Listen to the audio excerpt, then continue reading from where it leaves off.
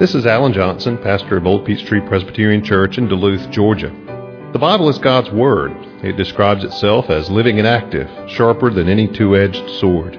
Therefore, any encounter with the Bible is a momentous thing because it never leaves us unchanged.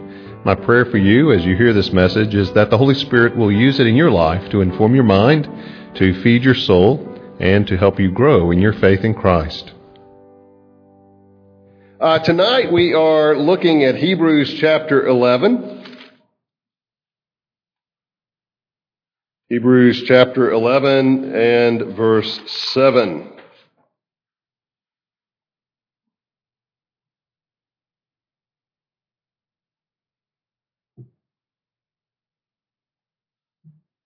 Hear the word of God.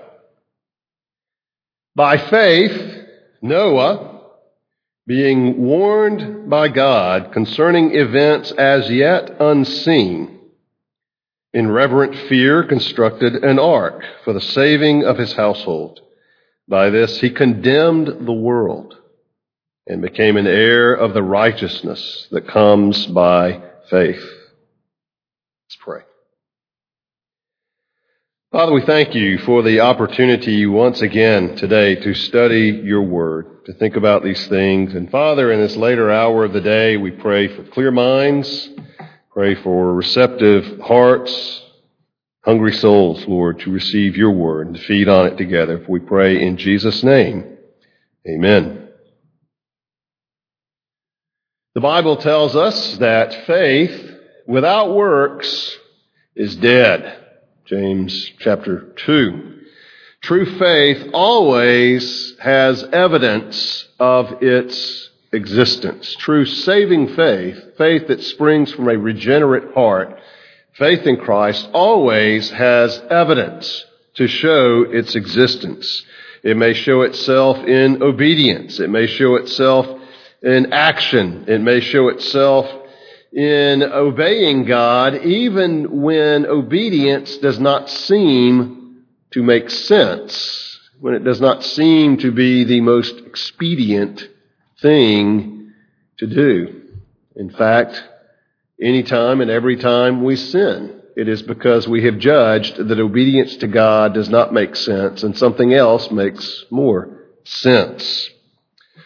But it's important for us to obey God even when to our minds all may not be clear, even when it may not make sense to do so, much as we teach our children. There are times when they need to obey promptly and immediately when we tell them to do something, especially if they're in, say, a parking lot, or if they are otherwise in danger. There may not be time for explanations. There may be only time to issue the command and for them to obey.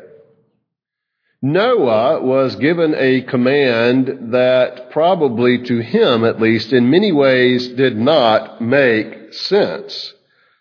And yet he obeyed God. He is commended in the scriptures as a righteous man, blameless in his day, a man who, like Enoch, walked with God. He did all that the Lord commanded him to do. He did it the way that the Lord told him to do it. And he appears here in chapter 11 of Hebrews because he, too, as with others, demonstrates what it means to live by faith. In fact, as it is rendered here in the ESV, those words by faith both begin the verse and end the verse. And so as we look at Noah here, the lesson he teaches is that because God's ways are different from our ways, we must obey God even when at times it may not make sense to us to do so. And so as we look at this passage, I want us to look at it and divide it up in terms of three observations about Noah's faith. Now we see, obviously, first and foremost, Noah obeyed God by faith. He acted in faith. He acted trusting the Lord. Now, we see by faith Noah being warned by God concerning events as yet unseen.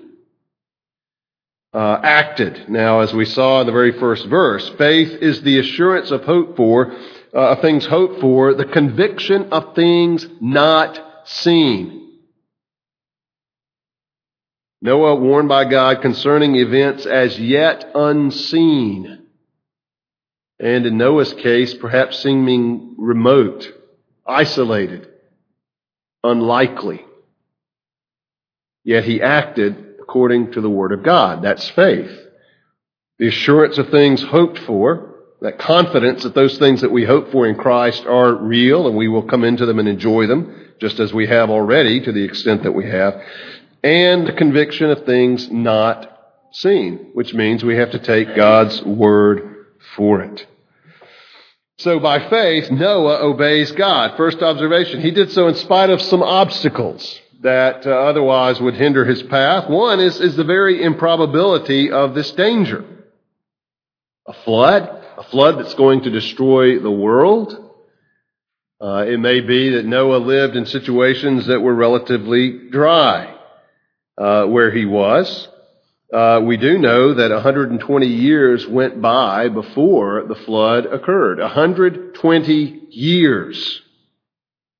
A long time to build and wait and build and wait. He may well have had his detractors. He is referred to in 2 Peter as a herald of righteousness, a preacher of righteousness. Remember this morning, the word to preach had the idea of being a herald, of proclaiming, declaring an announcement. Noah was in his day a preacher of righteousness. We know the improbability of the danger, but also the difficulty of the task. Who was going to do this? Well, Noah couldn't do it all by himself. His family presumably helped, and maybe some others around him. And yet we know, due to the extent of the judgment of the flood, there weren't too many people who believed what Noah believed. Very few, in fact. In fact, just Noah and his family, of course, were saved. And how do you go about building a ship anyway? I mean, this was not Noah's trade. This was something he had to learn, something he had to grow in his knowledge of and his ability for, and the sheer size of the project, the size of the ark that God told him to build. Nearly 440 feet long, nearly 75 feet wide, nearly 44 feet high. It's the length of a football field and half another football field. It was 4 stories high. It had 3 decks. Total deck area of about 96,000 square feet. This was not building a dinghy for use on the lake. This is a major and a massive undertaking that Noah was involved in. And so there were these difficulties, the obstacles. But he obeyed, not only in spite of the difficulties, he obeyed because of his attitude toward God's word. Notice it says he obeyed, middle of verse 7, in reverent fear, or in holy fear, constructed an ark for the saving of his household. What does that mean? Well, it means that he had a certain attitude toward God's word that was sufficient to overcome those obstacles. The difficulty of the task, the seemingly unlikeliness of this flood that the Lord had predicted. It said would come to pass. You know, it would be tempting after a number of years had gone by to think, did I really understand the Lord right? Did I get what he said, or did I misunderstand? But no, he obeyed because of his attitude toward God's word. Holy fear. As I think about it in Scripture, the closest thing I can come to, as far as an example of that, is Peter. You know, when they're fishing, they haven't caught anything, and Jesus says, well, put your nets out on the other side. And so they do it, and they catch all these fish, and Peter comes before Jesus, and he kneels before Jesus, and he says, Lord, depart from me. That, I think, is an example of holy fear, or as it's translated here, reverent fear for the Lord. And so because of that, he is willing to obey when it doesn't make sense, in spite of the obstacles, but because of his attitude toward God's word. Do you do that? Noah did that. Do I do that? Do we take God's word and approach it and hear it with that same sense of reverent fear toward God? That if God's word says, behave in this way, or believe this, or do that, or don't do this, is that how I behave? Is that how my character flows regardless of what people might think of me, regardless of what suffering or persecution may arise to me on that account, regardless of how out of step with our culture and our society in this day it may seem to be. Am I willing to take God at His word even when, in all kinds of ways, it may not seem to make sense? I would think in many ways in our culture, the defining issue today is homosexuality, of taking God's design for our sexuality and substituting a perversion for it, which is not only to be tolerated, but accepted and approved. And our adherence to the Word of God, whether it's as believers, or whether it's as a congregation, or whether it's as a denomination, and for any other congregation and denomination, is going to be tested on that issue in coming days. Are we willing to be rejected? Are we willing to be relegated to the cultural backwaters, to be seen in our day as 30 years ago people might have looked at Klan members because of our view of the sinfulness of homosexuality? It may come to that. In fact, it quite likely will come to that. But do you stand on the Word of God? Or for the sake of convenience, ease, profit, whatever it might be, do you conform to this culture? Do we obey God? And that's just one issue. There are certainly many. But do we obey God and take Him at His word even when it may not seem like it makes a whole lot of sense to do so? Start hearing the siren call of our culture. Well, what's really wrong with it? They love each other, whatever. All these excuses and rationalizations that are a way of getting around the Word of God. You will see so-called evangelicals figuring out a way to accommodate themselves to that and make it work. You don't be one of them. We must be like Noah. We must obey God's Word in reverent fear, regardless of the obstacles, because it's God's Word. Now, not only does Noah by faith obey, Noah by faith condemned the world. As for he himself, he obeys. He honors God's word. He sees what God is saying, even though he looks around and it doesn't seem to be any urgency. Blue skies, everything looks nice. The weather's been pretty dry. Seem to be getting into a drought. A flood, really? But he obeyed. He did what God told him to do, in spite of the obstacles, in spite of the difficulty, but because of his attitude toward God's word. Second, by faith, Noah condemned the world. Second observation he makes here. Noah, being warned by God concerning events as yet unseen, the only thing he has to go on here is God's word. There's nothing in the weather, there's nothing around him that would say this is going to happen, other than the word of God that's told him there's going to be a flood. In reverent fear, constructed an ark for the saving of his household. By this, he condemned the world. Seems rather harsh. How did he condemn the world? Well, we need to recognize he lived in a very condemnation-worthy world. We read about this, of course, beginning in Genesis chapter 6, the description of the situation in Noah's day, that mysterious verse 1 and verse 2, when they begin to multiply, the sons of God saw the daughters of men were attractive, and they took as their wives any they chose. The Lord said, my spirit shall not abide in man forever. He is flesh. His days shall be 120 years. The Nephilim, which fallen ones. But notice verse 5. The Lord saw that the wickedness of man was great in the earth, and that every intention of the thoughts of his heart was only evil continually. The wickedness of man was great in the earth, and every intention of the thoughts of his heart was only evil continually. It's hard to figure out a way to emphasize more the wickedness of those days. How do those days compare with our own? It's hard to say. They were seemingly as awful as humanly speaking they could be. Is that true of our day? I don't think that it really is. And our day is no worse in some ways than many that have gone before it, unless some manifestations of evil particularly are more open and accepted. But every day, every age has its evils. So much so, verse 6, the Lord was sorry he had made man on the earth, and it grieved him to his heart. And that's when he chooses to blot out this wicked humanity by means of the flood. But Noah found favor. And of course, then we get into his calling Noah.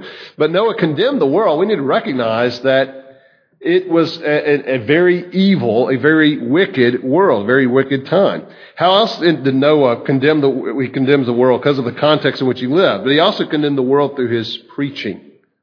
Again, 2 Peter tells us Noah was a preacher of righteousness. What did he say?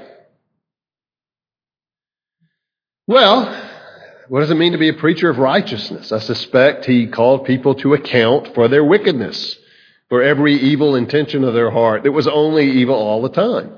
No doubt condemned that.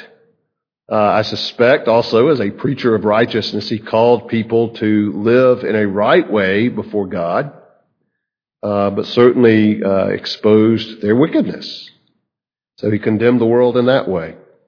But I think above all, he condemned the world by building the ark. He condemned the world by his faithfulness to God's word. They saw this ark being built. They saw this mute testimony to the coming judgment of God on the one hand, but also the grace of God to save in the midst of his judgment on the other hand. And so his righteousness, his faithfulness, the physical manifestation of his faithfulness in this ark that was being constructed was a condemnation of the wickedness of the world around it. It couldn't be otherwise. And did Noah suffer ridicule? No doubt. At this project that they may have known as Noah's Folly, this immense vessel on dry land, apparently nowhere near any major body of water. But as they looked at it, they were looking at their own condemnation, their own hardness of heart, their own spiritual blindness, their own unfaithfulness and wickedness. You know, the sad thing is, people haven't learned. Whether this culture, our society, is as wicked as that of Noah's day is almost irrelevant because it's hard to measure that. But we do know that the attitude is the same and will be the same. Look at Matthew chapter 24, verse 37.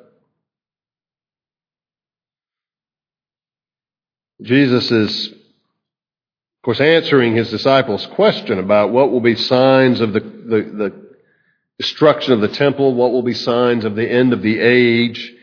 And in 24:36, Jesus says, concerning that day and hour, no one knows, not even the angels of heaven, nor the Son, but the Father only. As were the days of Noah, so will be the coming of the Son of Man. For as in those days before the flood, they were eating and drinking, marrying and giving in marriage until the day when Noah entered the ark. And they were unaware until the flood came and swept them all away. So will be the coming of the Son of Man.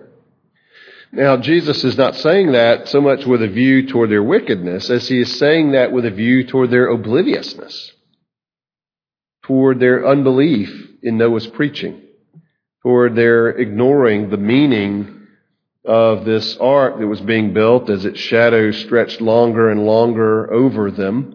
They simply were just going on with life. So sadly, in Noah's day, as well as our own, as well as the day Jesus says when he returns, people will just be going about their business, just living their lives, paying no attention. If they do hear the warnings, they brush it aside, except unless by God's grace they do receive it. But he condemned the world. We talked this morning about people's reaction to the gospel. Paul saying, I was appointed a preacher and an apostle and a teacher, and that's why I suffer the way I do. Another reason the gospel is offensive to some is because it does prick their conscience. It does confront them with righteousness, whether by our lips or whether our lives and our obedience. We also are preachers, heralds of righteousness. And your unwillingness to join others in their wickedness bothers them. It exposes them, maybe in a very small way, maybe greatly. But it does condemn. Who are you to think you're better than everybody else? Why do you do that? Why won't you join us in our sin? That kind of thing. Because it makes them uncomfortable. It exposes the very sinfulness of their sin when you refuse to join them in it. And so whether by lips or by lives with Noah in his day, so it is with us in our day as well. The fact is, by being here tonight, by worshiping God, by living a life of integrity this week, by being faithful to your husband and your wife, by going about your life in a way that honors Christ, you are condemning the world. It is exposed by your righteousness, whether it's seen in your lives or heard from your lips. And that's just a reality. That just as Noah condemned the world, we too share in that in a way, simply by living Christ-like lives in a godless world. Third, not only did Noah obey God when it really didn't seem to make sense, but by faith did he condemn the world, but also in the third place, by faith, Noah received God's righteousness. Notice how the verse ends. By this he condemned the world and became an heir of the righteousness that comes by faith.